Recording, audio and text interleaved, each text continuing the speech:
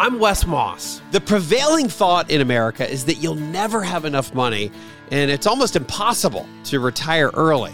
Actually, I think the opposite is true. For more than 20 years, I've been researching, studying, and advising American families, including those who started late, on how to retire sooner and happier. So my mission with the Retire Sooner podcast is to help 1 million people retire earlier while enjoying the adventure along the way. I'd love for you to be one of them. Let's get started. It's still a relatively new year, and it's time to start thinking about retirement planning. In a recent episode, we talked about the two pieces of the pie when it comes to retiring sooner. It's beginning with the end in mind as part of this pie chart. So call that financial planning. And the other side is investing. Financial planning is not investing. Investing is not financial planning. It's two separate disciplines, if you will, two separate skills, two separate endeavors, but you need to have both. In fact, it's best, in my opinion, to have your plan first. So begin with the end in mind, have our goal for how much we need or when we want to retire, and better if you know both, how much I need, when I want to retire. The more variables you put into that, more accurate it becomes, but we have to start with something.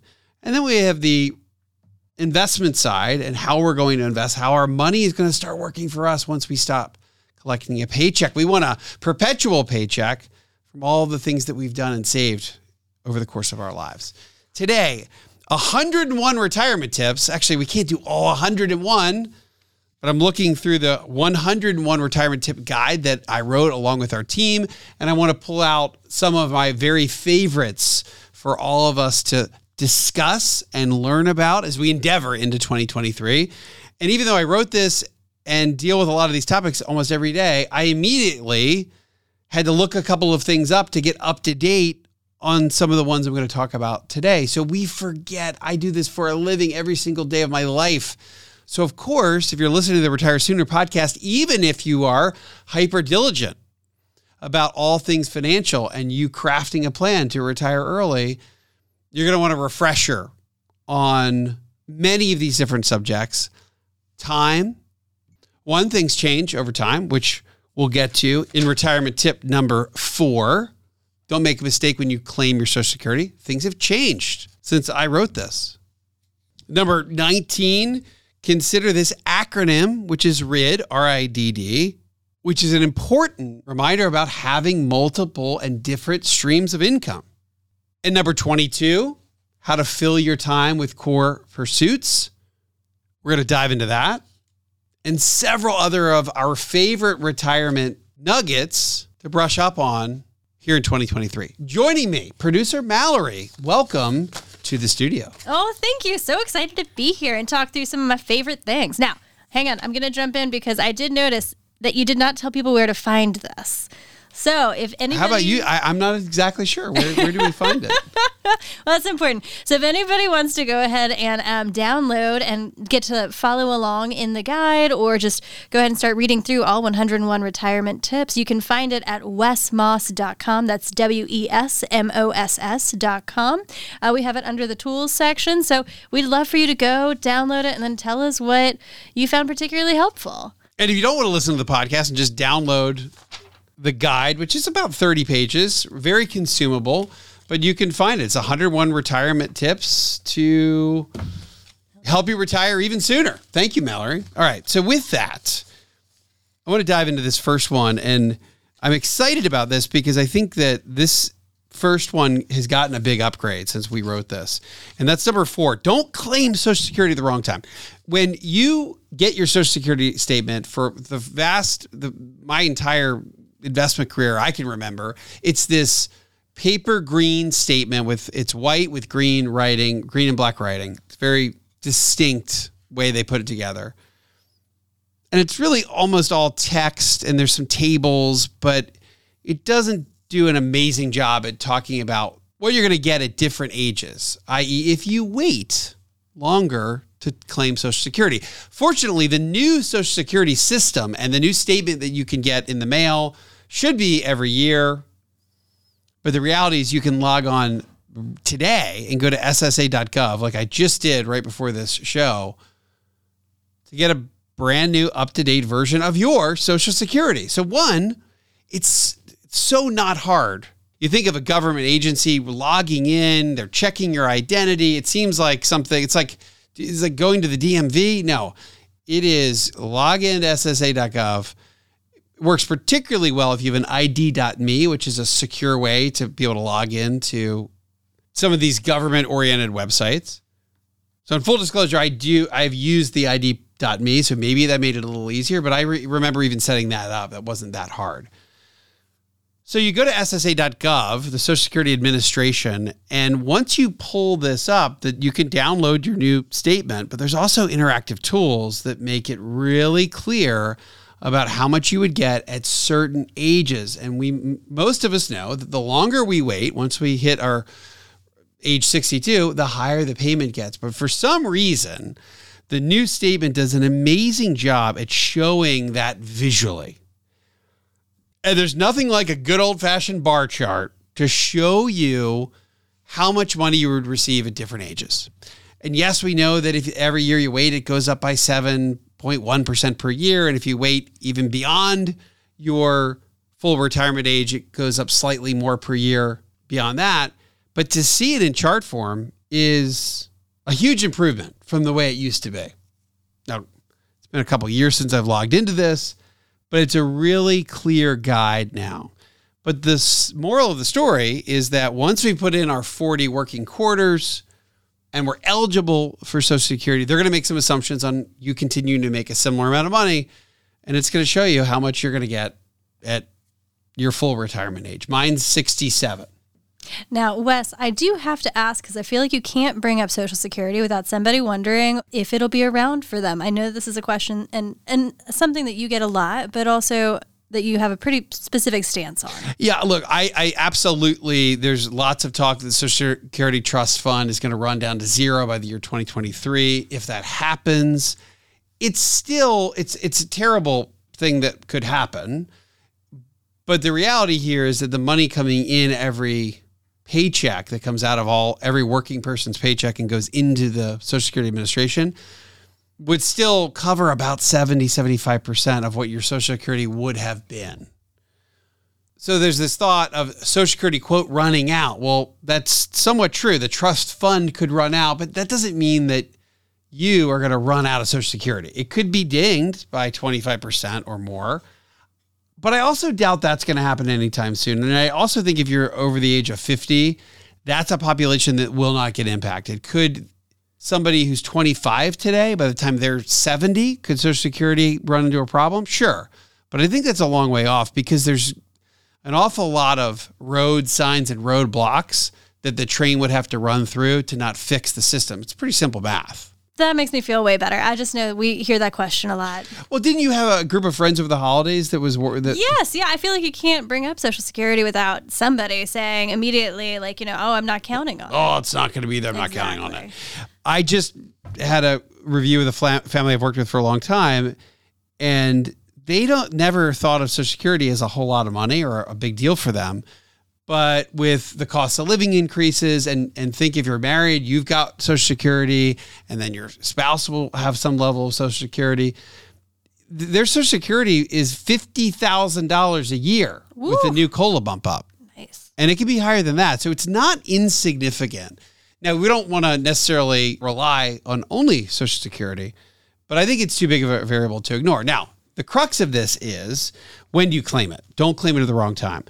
And there's no perfect answer here, but if I had to make a blanket overview, I think that for the most part, taking Social Security early at 62 is a mistake, and particularly a mistake if you're continuing to work, because your Social Security payment will get dinged significantly if you're working and you haven't reached your full retirement age. In my case, 67.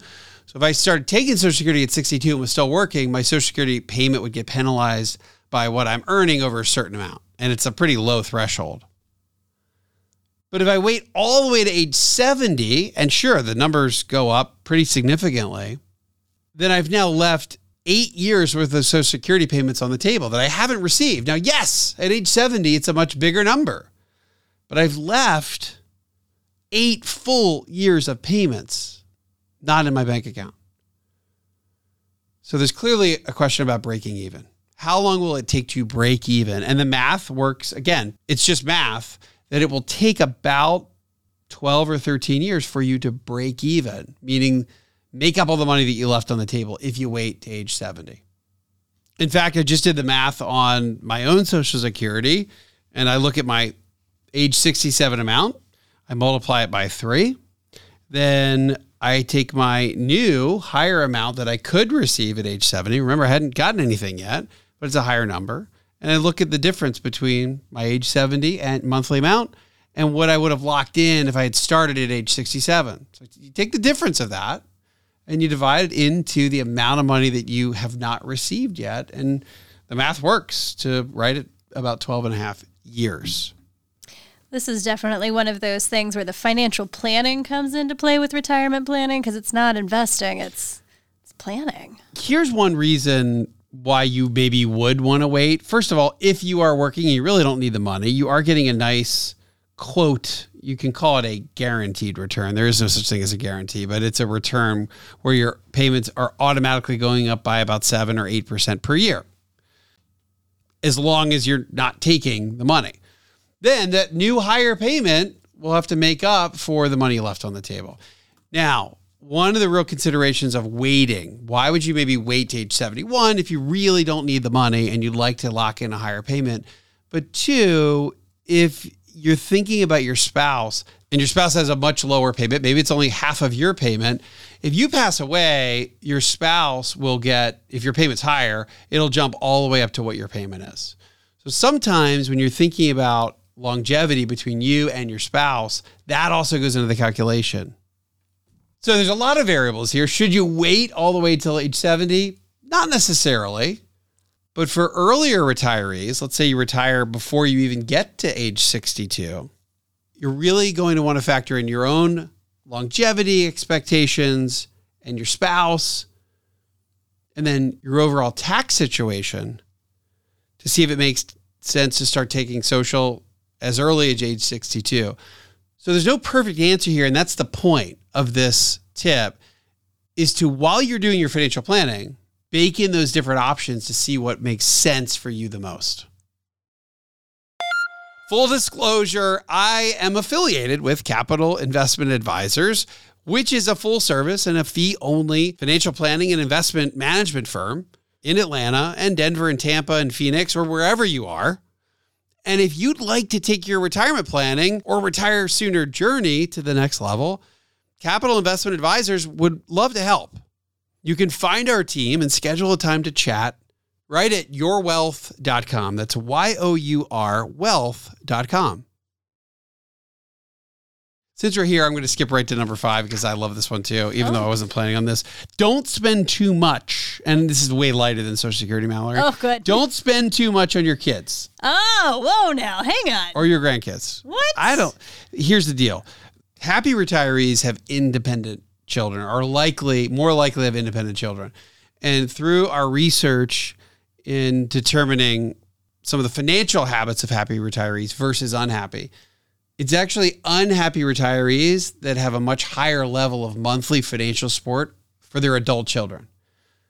Let's call it, on average, the unhappy retiree spends $750 a month supporting their adult kids. Happy retiree spends less than $500 per month. Now, how about that phone bill, though? Because I'm going to be honest, that family plan is like real clutch sometimes. Well, let me ask you this. Approximately what is your phone bill? How big of a payment is that? All right, let me see. If I was... For just Mallory. For just me, I think I spend $90 a month. All right, so let's call it $100 a month. Yeah. I think the family plan on phones is still okay. I think it's fine. It's really when we get, and again, remember, these are average numbers. So I think where those numbers come from is when parents/grandparents are paying for big things, lifestyle things, like a school that you may not be able to afford for your own kids. Maybe it's a car payment, which who wants their parents paying for their car payment once you're an adult? That's just that strange. Does sound sad. And helping with mortgage payments. That means that maybe the adult child bought too much house, didn't have enough savings, so now parents are stepping in. That's not great in a lot of ways. I think it creates some family uncomfortability. and it impacts the happiness of the parent. That's fair. So what this research shows me is these aren't necessarily parenting skills. It's just a reiteration that we want our children to be financially independent as soon as they can be.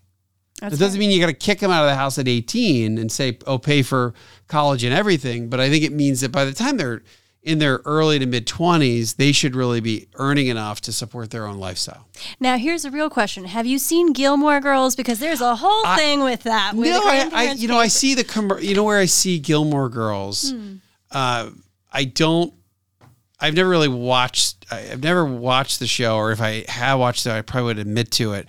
But I do see Gilmore Girls is currently advertised right now on Netflix all the time. Yeah, I think so. It's a very cozy show. Is there what's the other show I'm thinking about? So there's Gilmore Girls, and then there's Gossip Girl. Oh, yeah. I think it's Gossip Girls being advertised. That makes sense. Well, I think they've got Gossip Girl on HBO now. They got like they rebooted it. Yeah. But honestly, same kind of thing. Well, it's not the same kind of show, but it's like both like from the same time period. But the whole thing with Gilmore Girls is just basically I'm saying, what's your point over here? Let's get back to that. Marissa over here she looks so confused. Our sound engineer is kind of tilting her head too. Say, what do you mean? Wait, Gossip Girls and Gilmore Girls are the same? Is that true? I had a point. Well, actually, You know what's funny? Gossip Girl is kind of similar too. So the whole premise of Gilmore Girls is that the grandparents end up paying for the granddaughter's private school education. Oh, that's and they have to come up with a whole arrangement, and it gets it's tense and it creates some weird family dynamics. But they had some to begin with, to be fair. Now, Gossip Girl, actually, funny enough though too, it's about some privileged kids in New York who spend a boatload of their parents' living money on their parents' too. money. Well, it's a triangulation of parental money paying for their kids and paying for their kids well into when they should be paying for themselves. It's not the phone bill. Makes your phone bill look like no big deal. Yeah. $90. All right. All right, Mallory, number 19, multiple streams of income, the RID, RIDD. Oh, I think we used to say how to get rid of your paycheck. How to get rid of your paycheck. It would be rent, interest, dividends, and distributions. Meaning you're creating a brand new paycheck. Yeah. And it was how do you get rid of your 9-to-5 job? You have to be able to have enough in your savings to then create multiple streams of income. Hopefully you're getting interest and you're getting dividends and you're getting distributions. And maybe you own some rental properties and you're getting some rental income. Very fun. What is that? And that all feeds into our income investing that we love so much, right? Income investing lets me sleep better at night, knowing that I have many, many pieces of the equation, many soldiers in the fight when it comes to helping pay the bills. Now, one letter you could add to the acronym would be some sort of part-time work. Some sort of part-time work, and that's very common for early retirees to continue to do something and have consulting income or even just part-time work income.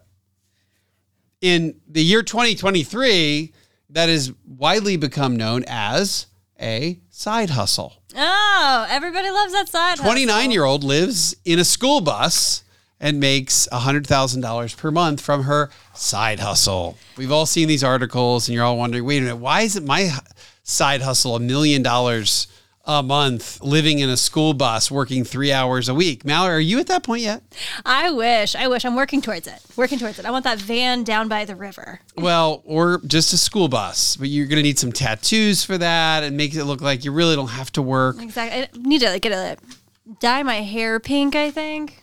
Here's the reality of these side hustles is that there are certainly real life stories of people that got in early on some sort of social media and they did really well and they created an online video or online school and tutoring, and they really do have great passive income. They've been great tutors and teachers and they can really work very little. Now they've produced something that's just totally repeatable. It's almost like the software industry. Once you write the software, you can distribute to as many computers as you want. It doesn't cost any more to write that software. It's already been done. Once you've created one of these online programs, and that's why you see these articles about people who have side hustles that don't work a lot. Almost every time I've ever seen that, it's somebody who's created some sort of course that almost lives on its own.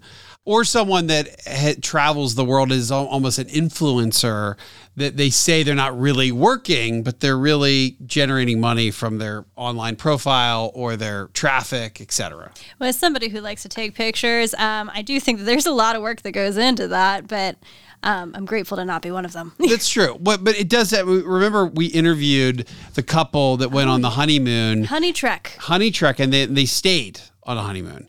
And they didn't have a ton of money. It's like they started with their wedding money.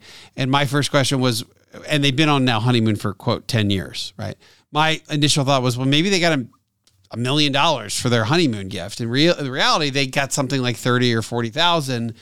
And instead of having a super expensive wedding, they used that to go travel. And then once they started to travel, they figured out a way to do it for an extremely low cost. I call it room sharing or couch surfing, which are a lot of different websites that'll do that now or help you do that. But it's their journalism around it, their photography, their videos, their social media, their blog, and all the things they did to document that was popular enough, or still is popular enough, to generate enough eyeballs that really does pay them to continue on this endless honeymoon.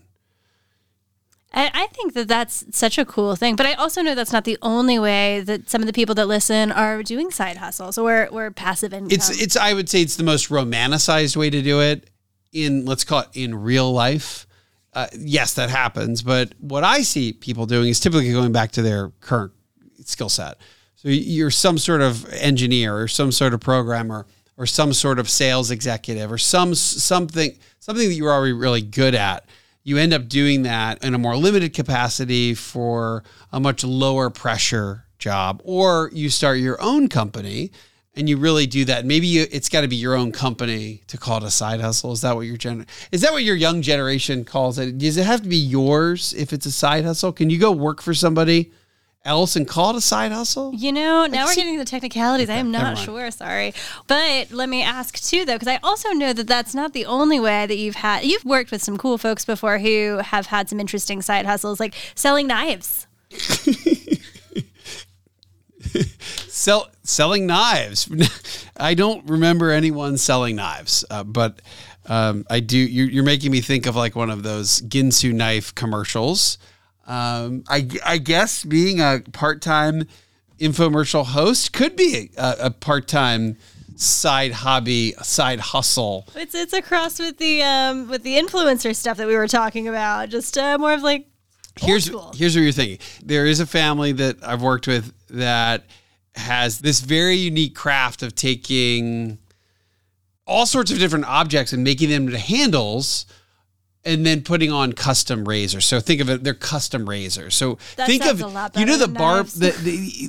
barber, the blue and the red and the blue, red and white swivel. Yeah. In a traditional barber shop. Yeah, and like it sits outside and spins. It sits outside, right? Yes. Imagine that to be just a miniature version of that, but that's the handle of your razor. Oh, that's so cool. Think about something cool like that. Okay. So that's what you're thinking, not knives, but custom razors. So think about this. There's so many different things over the years I can think of that retirees do for side hustles, hobbies that also give some income. Think pet sitting, house sitting, dog walking.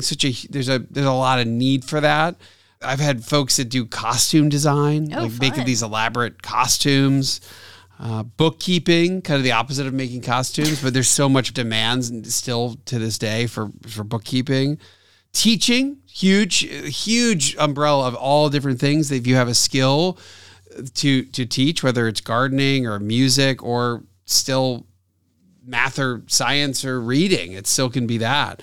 I've had people that will enter into fishing contests and make real money doing that. Wow. I think that sounds like a really tough one, but this is just coming from real life. These are real life examples. Of course, an Etsy store, Etsy store. Love good so Etsy. Any sort of craft you make, you can now really easily sell on Etsy. Photography. You could rent out. We could be renting out either just a room or some sort of second home on your property. It could be real estate agent in a second act career, part-time gigging musician, get paid to play music. That would be cool. Never too old to be a rock and roll star. I feel like it right now. Maybe I feel too old for that. Holiday wreaths. Oh, yeah. So a family I've worked with started this just on Christmas, and then it ended up taking over their entire basement and being almost a year round for the different holidays, providing decorations for a lot of the different seasons and holidays. And they make a lot of money doing it. So it's almost an endless list. It's whatever you have a craft type passion for or a niche type passion for could end up making some money and be fun. Oh, that's awesome.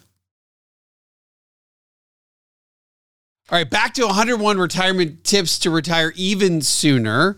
We're certainly not doing all 101. We've done several already. Let's do number 22, which is a focus on, if I go to number 22 here, number 22 on the list is Mallory, producer Mallory. You can hear the papers rustling as we're flipping through all of this. Fill time with 3 to 4 core pursuits. This one is, of course, awesome and not as easy. It's a fun one, but it's really hard for some people. And that's trying to find a hobby on steroids that can be a big part of retirement. Now, the statistics behind this, I've talked about many times on the show, very simply are happy retirees average 3.6 core pursuits or almost 4. Unhappy retirees, 1.9 or less than 2. 2 versus 4, it's a big difference. It really is a matter of how many you have. You want several different hobbies on steroids. It doesn't really matter what they are.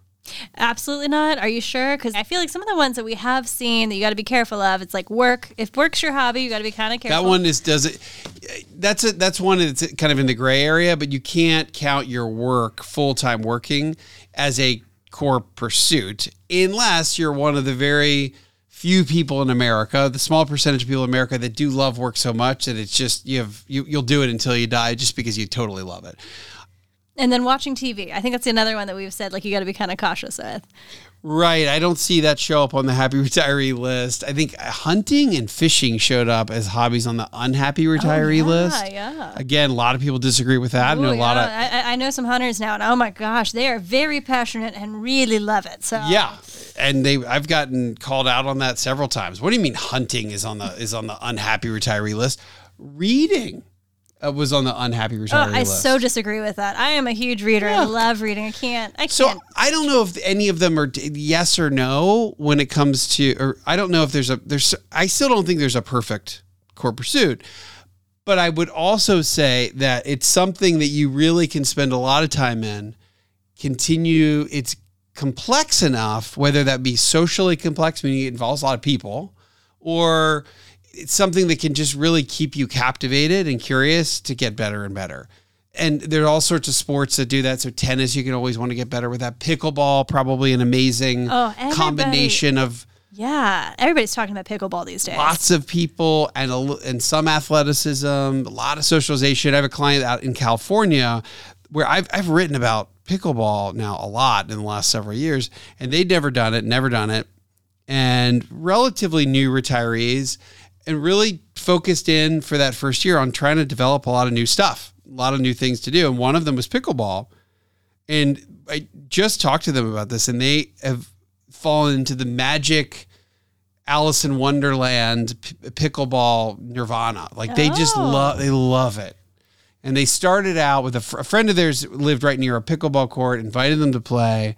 They played an afternoon. That's fun. And then back where they live, there's a pickleball facility close by. They signed up for a league, and now they have, I think over the holidays recently, they had 15 people. They had a 15-person pickleball party that went to that local park. They played, and then they came over for the holidays. So it's been great for them from a socialization perspective. That's phenomenal. And they kept talking about how much they laugh doing it. It's really a fun thing. It's not like it can be pretty intense, but I'd say it errs to the side of a little less serious and a little more fun. So for somebody who's athletically challenged like myself, it's a good option?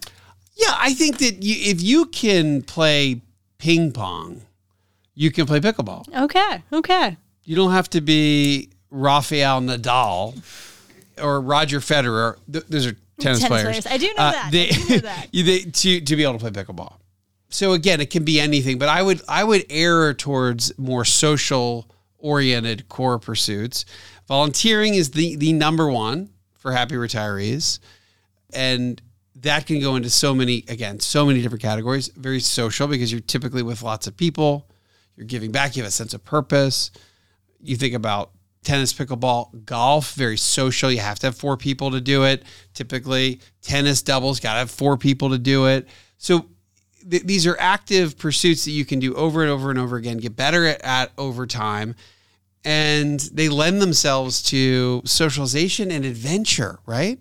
You can go golf all over the world. You can play tennis all over the world. You can play pickleball all over the world. So I like that too as a sense of adventure and travel, which is another highly ranked core pursuit for happy retirees. So core pursuits are fun. They should be fun. You should really want to be doing them.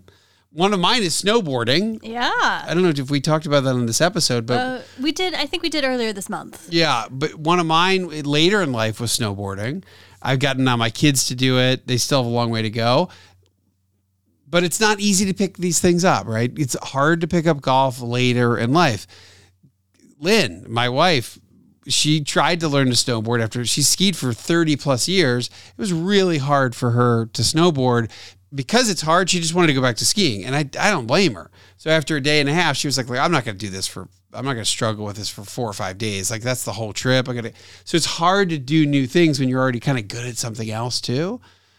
So the advice there and what I've learned over these years, Mallory, is that we always have to be open to doing something new.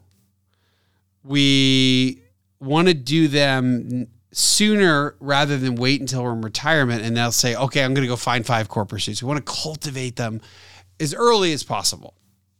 And I think just like saving money, earlier is better because your early efforts compound upon themselves and makes accumulating money easier. It's a similar phenomenon when it comes to really focus. First of all, giving yourself permission to focus on these things. And not feeling like, well, I got to work, and I don't have time to frivolously indulge myself in core pursuits. No, you really have to. So you should give yourself permission to do that and then cultivate those items in a way that they can compound on themselves, just like when you save early. When you start these activities younger, you have more opportunity to meet more people to do it, more opportunity to get engaged in these activities, which makes them more fun and makes them more social. And I think that's why it's great to start out as early as possible. Makes sense. It just sounds like a more fulfilling life. Right. And why not go over the course of, why wait until you're 60 to start all these core pursuits? Why not do them now? Yeah. Tomorrow's not promised. So, okay. So let's keep going. Is that enough on core pursuits here, Mallory? I think that's enough. On top of that, we've got several podcasts, I think, that are dedicated specifically to core pursuits. So I think if anybody has questions about it, I would definitely check out some of our previous episodes. How about, there's so many here because it's actually 101. We're obviously not doing 101. Why don't we go to 63? Ooh. Number 63. All right. It's in the pension and retirement package section. We get a lot of questions about pension. I think this will be a good one to share. Determine if your pension passes the 6% test.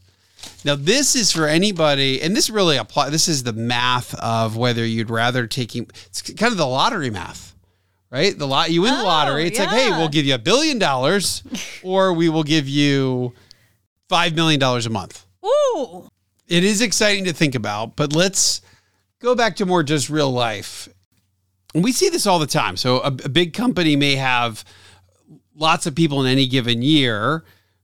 Think Coca-Cola, think AT&T. They've worked there for a very long period of time. Once they retire, they've got to make a decision on taking their pension out in a lump sum or a monthly amount. And that's a hard choice because it's usually a big chunk of money or an amount that can be significant every single month, but then you have to start thinking about longevity. How long am I going to really get this? If I lived to 100, maybe the monthly is a really good deal. If I pass away in 5 years, maybe I left a lot of that money on the table. I could have taken it as a lump sum. So there's advantages and disadvantages to both, but we've got to have some sort of decision-making process. And we call this the 6% test. So number 63 in our 101 guide here, 101 guide, is to make sure you're making a pension decision, whether you take a monthly amount or you take a lump sum. Use the 6% test to figure out the right answer. Do you want to walk through an example? I mean, if we want to go with $1 billion versus $500 million a month, or $5 million. No. Yes, 5 million? Was it 5 million a month? 5 million a month. Yeah, that we can work with those numbers, right? I mean, which do I choose? Here's real life. This is one I've seen this many a time. Would you take $1,000 a month for the rest of your life or a lump sum of $160,000? Oh. What do you do? So here I think on the surface, $1,000 a month doesn't sound like a lot and 160 does. So just maybe your gut right out of the gate says, I'll take the 160. But let's do the math. $1,000 a month is really $12,000 a year. $12,000 a year divided by the lump sum, and this is how we do the 6% test, is 7.5%. That's a healthy annual number that essentially the company is saying that they're going to give you for as long as you live. That's a pretty good number for someone to kind of lock in for you. Now, there's the worry that a company could go bankrupt and the pension could go under. But we've got the PBGC, the Pension Benefit Guaranty Corporation, which will insure pensions up to $50,000+ per year. So in this particular case, because 7.5% is well above 6%, the 6% is this line in the sand. If it's above 6%, you could start thinking about taking the monthly amount because it starts to mathematically be a pretty good deal. If the math works out to be 7.5% or 8%, you really may want to consider taking the monthly because in the long run, you may be better off. Okay. If it's 6% or below, if we do this math, then it's almost a no-brainer to just take the cash. Roll it directly into an IRA. Typically, if you do that, you're not going to have to worry about taxes if you do it as a direct rollover. Now, let's look at another example, Mallory. $2,000 a month or $24,000 a year for life, or $440,000. All right. We're getting back to the math stuff. I don't know. It all sounds good to me. So you take the $24,000, your annual amount, divided by what the lump sum would be, and you get 5.4%. Oh. So you're under the 6% line. You really want to just take typically want to just take the lump sum. It's bird in hand, the money, you have it today. So think about rates of return here for a minute. You're leaving money on the table. Well, you could take 5% from your own money for 20 years and before it runs out, even at a 0% return, right? 100 divided by 20 years is 5%. So if a company is really if the monthly amount is only worth 5.4%, they're essentially saying, hey, we're going to give you your money back slowly over time and give you a tiny little bit of return. And that doesn't sound like it's in your best interest. Now, you could make the case that if, let's say, that amount has a spousal benefit and there's not a big penalty to take the monthly amount as a spousal benefit, and your spouse is younger and you've got plenty of other assets, for some people, they like the pension to be an additional stream of income. That makes sense too. So it's not a completely black and white decision because we got to think of all the different other variables. But in order to not take the lump sum, the math on the monthly amount needs to be at least 6%, arguably higher than 6% of the lump sum that you're leaving on the table in order to take a monthly amount. Otherwise, you're probably better off taking the bird in hand and investing it for yourself, generate income, instead of letting the company pension plan pay you over time. Pay yourself. Whew. That was a lot of math, but that was great. I feel like I learned a lot. It's a lot of math. All right. So 101 retirement tips to help you retire sooner, hopefully. That's our goal here on the Retire Sooner podcast. We've gone through 5 or 6 different ones. We could do 100 now. It would take me days to do that. So this is just a good preview. You can find it. Actually, Mallory, you already said it's on the website. It's on wesmoss.com under what? The tools section? Under the tools tab. So super easy to find. And I think we would love for anybody who's listening to go download this and let us know what you find helpful. It's a free resource. And so we're just trying to make sure we get everybody off on the right foot in 2023. Thank you. Thank you for being with us. And thank you again for tuning in to the Retire Sooner podcast. Hey y'all, this is Mallory with the Retire Sooner team. Please be sure to rate and subscribe to this podcast and share it with a friend. If you have any questions, you can find us at wesmoss.com. That's WESMOSS.com. You can also follow us on Instagram and YouTube. You'll find us under the handle Retire Sooner Podcast. And now for our show's disclosure. This podcast is provided to you as a resource for informational purposes only and is not to be viewed as investment advice or recommendations. This information is being presented without consideration of the investment objectives, risk tolerance, or financial circumstances of any specific investor and might not be suitable for all investors. It is not intended to and should not form a primary basis for any investment decision that you may make. Always consult your own legal, tax, or investment advisor before making any investment or financial planning considerations. Please refer to the full disclosure in the podcast description for any additional information.